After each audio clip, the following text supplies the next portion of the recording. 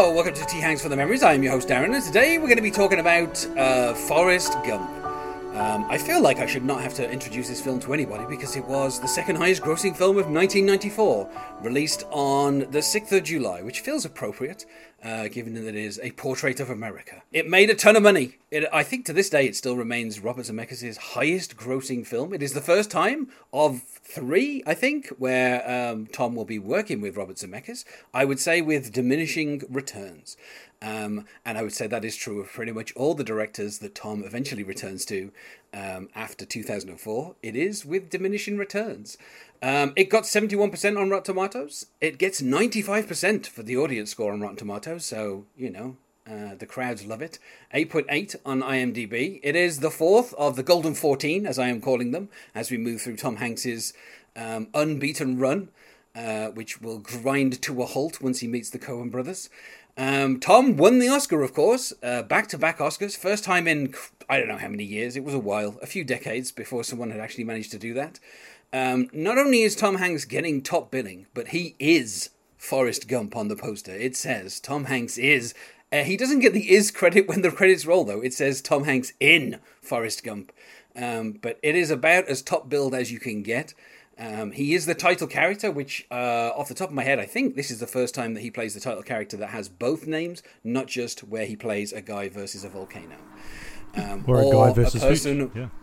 Yes, a guy versus Hooch, which of course Daniel will remember because he was on that episode. Joining me to talk about this, we have returning from Turner and Hooch, Daniel Ifland. Hello, Daniel. G'day, Darren. G'day, everyone.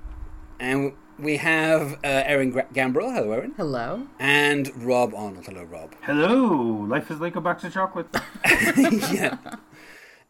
So obviously, you know, this is based on a novel, which last time for Tom, that did not go well.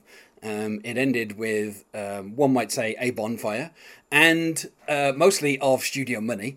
And in this case, it did the opposite. It did really, really well. Although it is based on a novel that basically nobody read.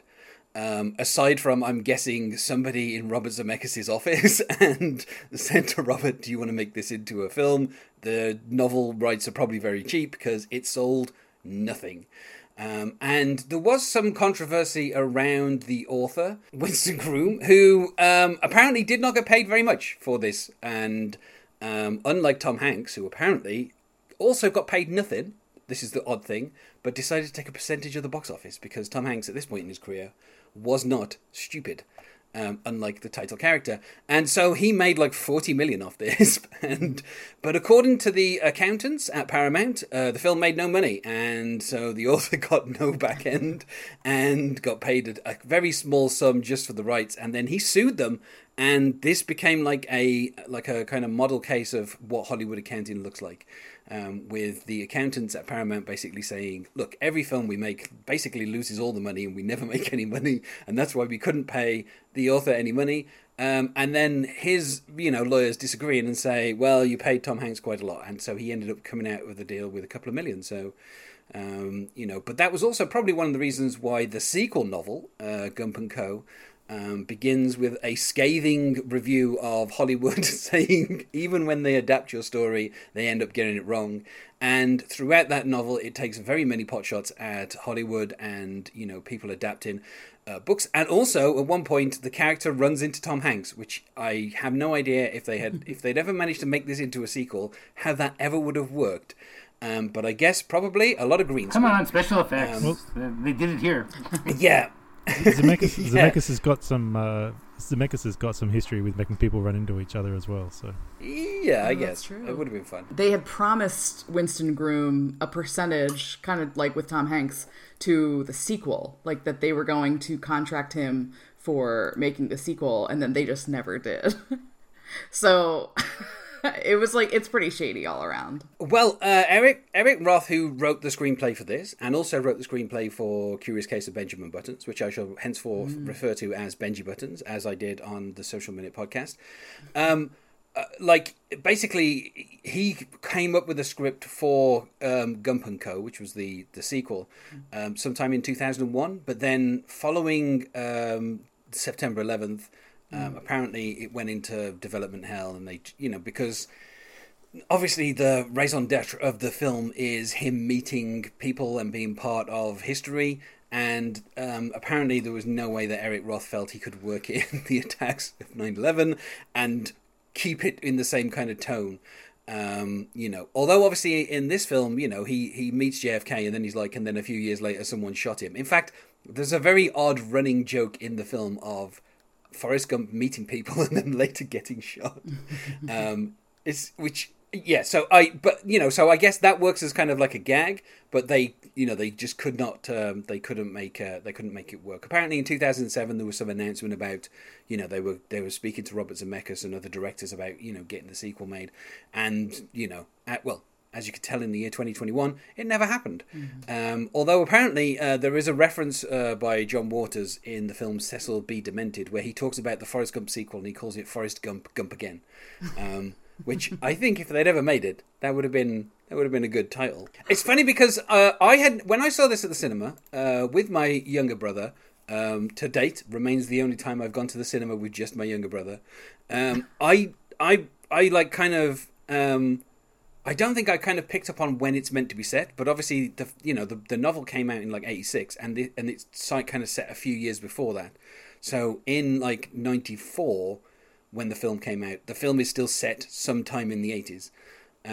So I'm guessing the sequel, would have picked up after that and would have continued, into the 90s, and whatever year the film came out, it would have kind of kept going. I mean, it ends in 82, right? Because 81 Reagan was shot, and that was the day that he met, that he went to go meet Jenny. So we assume it's about a year later. Yeah, right. And there's a tombstone. I don't know when we want to get into spoilers, but that says 82. The funniest thing is Tom Hanks doesn't do sequels. This, sounds weird to say that because obviously he's done Toy Story.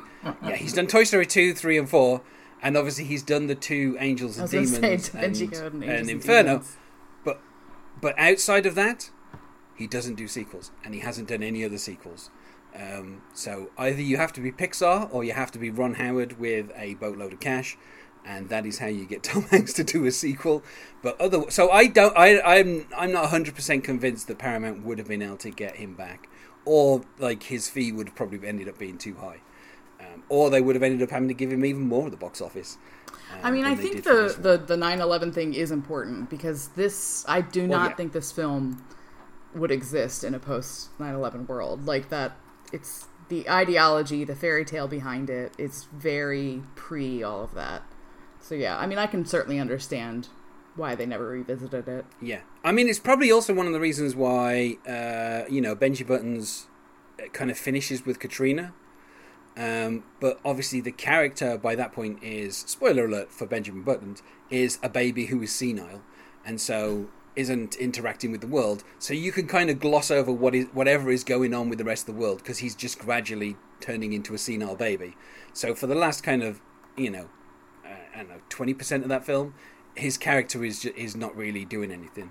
Whereas before that point, he's obviously he's in World War II and he's he's kind of doing what Forrest Gump does and kind of taking part in various events. Mm-hmm. But it's all set a lot earlier, so it finishes before the point where we get to. In fact, I'm sure he dies way before 9/11.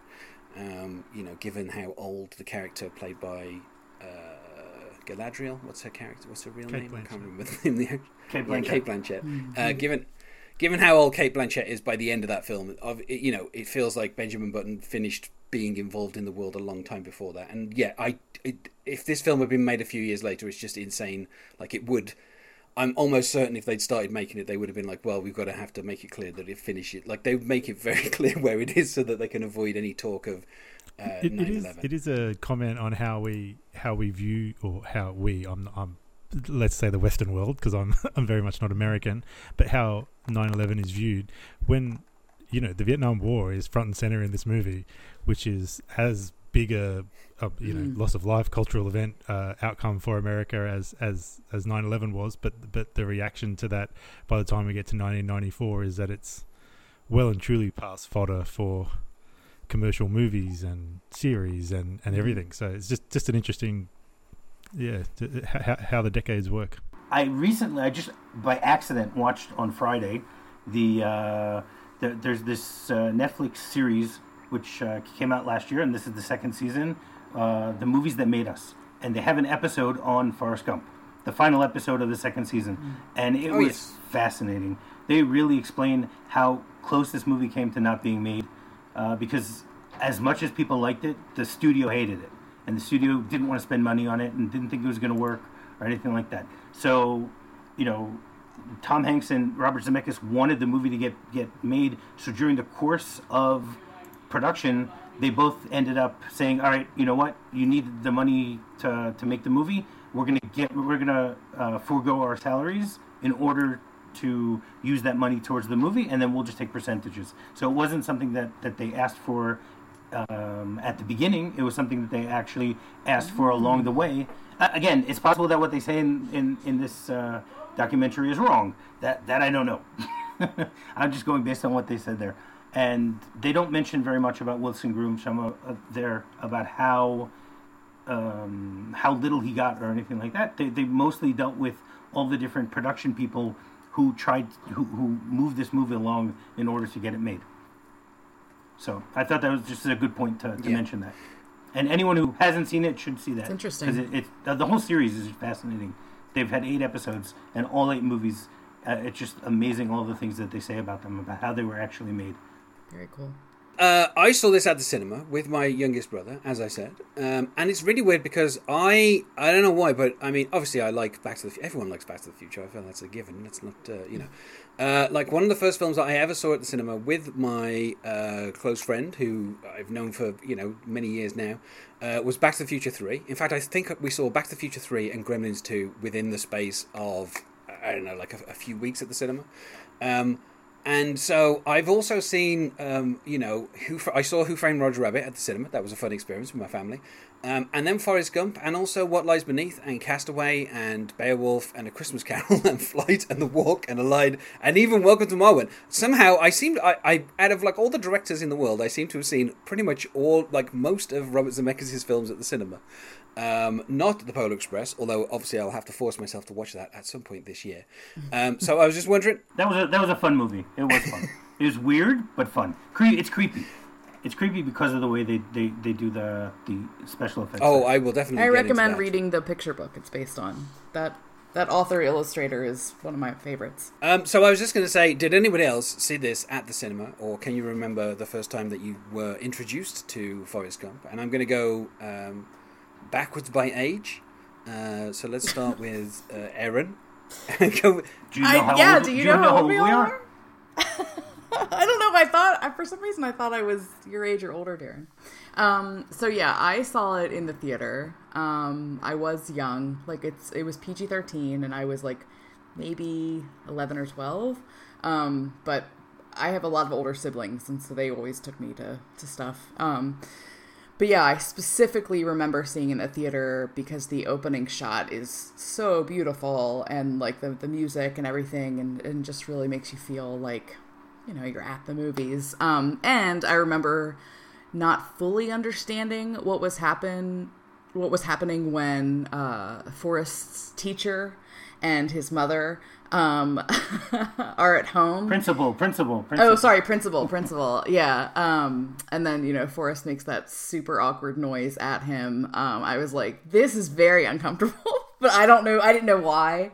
And yeah, I definitely did not pick up on the stuff with Jenny, although, you could see just by the place that she lived that, her family was like, impoverished, and she just didn't have a great home life. But a lot of it definitely went over my head. But yeah, I mean, I liked it.